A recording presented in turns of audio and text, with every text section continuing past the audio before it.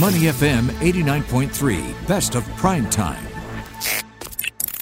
Well, we've been talking all about climate emergencies around the world and how some islands have been sinking, how people are now finally paying more attention to ESG issues, which of course includes environmental concerns.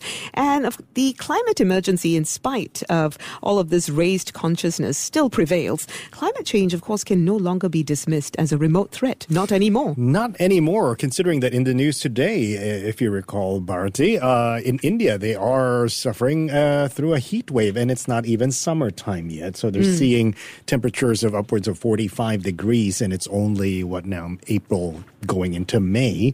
And the Prime Minister there is saying the weather is heating up faster than in previous decades. So this is an emergency indeed. And a recent report by the Intergovernmental Panel on Climate Change actually stressed the need to mitigate the level of human activity that negatively impacts the environment. Of course, this includes better management of both water and energy as well. Challenging, but as the world faces unavoidable climate hazard over the next 2 decades, or maybe even less, Asia is expected to face severe droughts and an increase in energy demand for cooling solutions. So here we go. How can businesses effectively and efficiently manage water and energy use to address the rising concerns over climate change?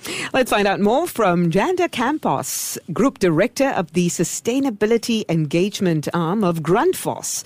Thanks for joining us on the line this evening. Well, thank you very much, both of you. Really a pleasure to be here with you. Now, first of all, go ahead. First of all, Janda, let's talk about this relationship between water and climate change.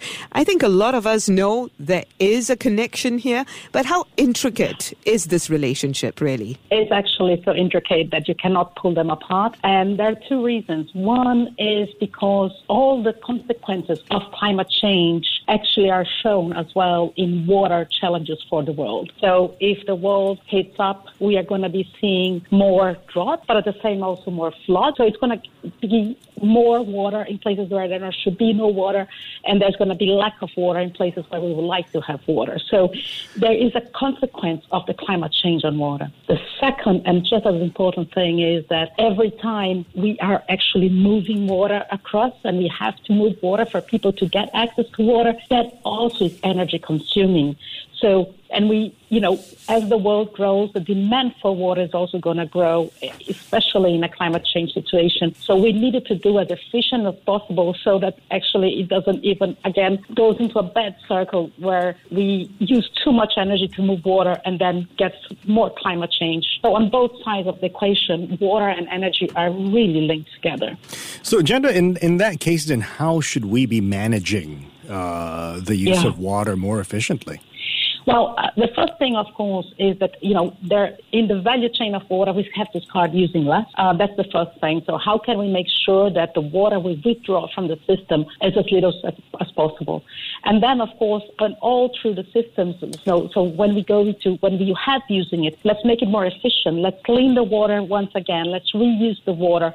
Let's make sure that we actually, the water is coming back to our systems, as clean as possible.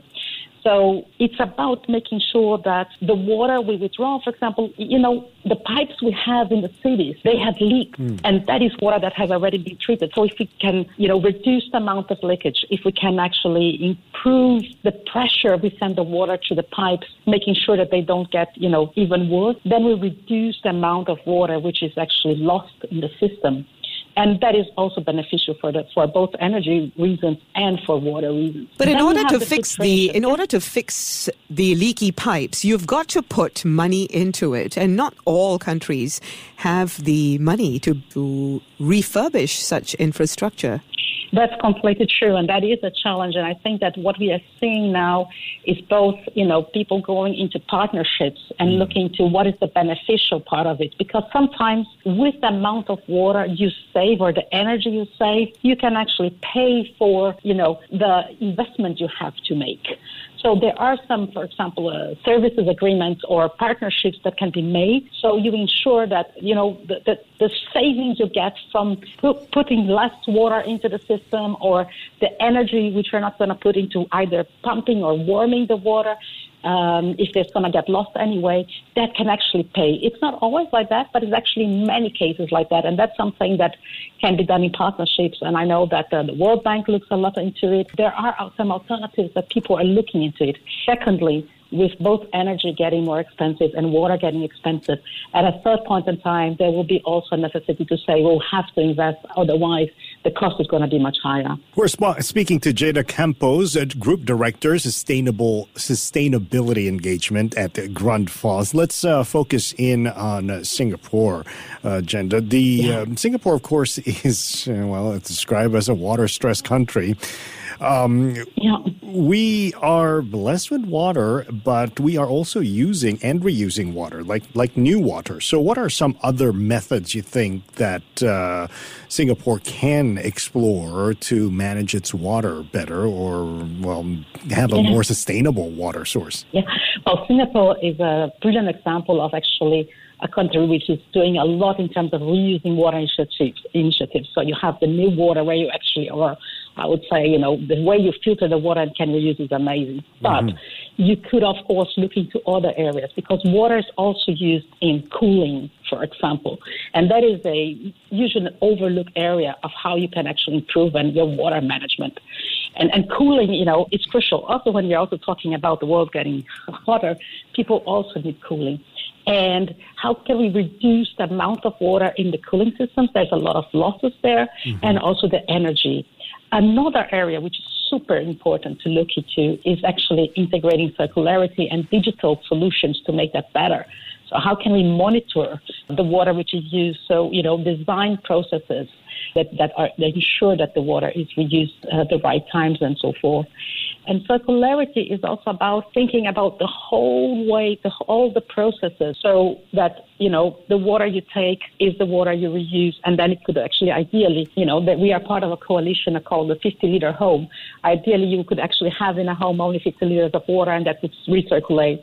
We are working together with the World Economic Forum on those developments, and that innovation needs to be taken. We need to start thinking much further on how we are going to be saving water in the future. And that can be done also in Singapore. Janda, the thing is, I've heard a lot of experts say that one of the biggest problems here is that water all around the world is underpriced. The price of water, in fact, should be raised.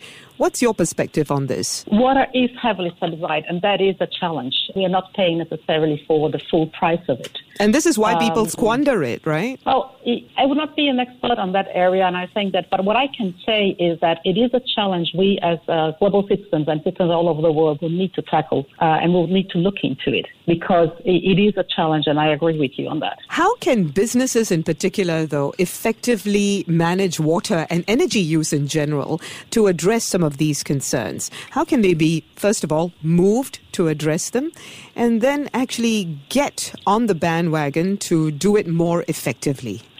Well, I think that, for example, one of the things that we do, and we do with our own, is actually making a service check of all your systems and pumps and water processes, and ensuring that you are using the most innovative, technology. And again, as I said, usually sometimes by doing those checks and efficiency services, you can see that the savings actually, the cost is covered by the savings you have. Secondly, again, is to be aware that, the cost, the savings of when you reduce your water usage, you usually will also reduce your energy consumption. So that's another way of looking into it. On a more general level, of course, companies also need to look into, what are the basins and what are the risks where their business are and how they are contributing or positively impacting the water area where they are active in. Well said. Thank you very much, Janda. Janda Campos is Group Director at Grundfos, talking to us about sustainability in water. You're listening to Prime Time here on Money FM 89.3. To listen to more great interviews, download our podcasts at moneyfm893.sg or download our audio app. That's AWEDIO. Available on Google Play or the App Store.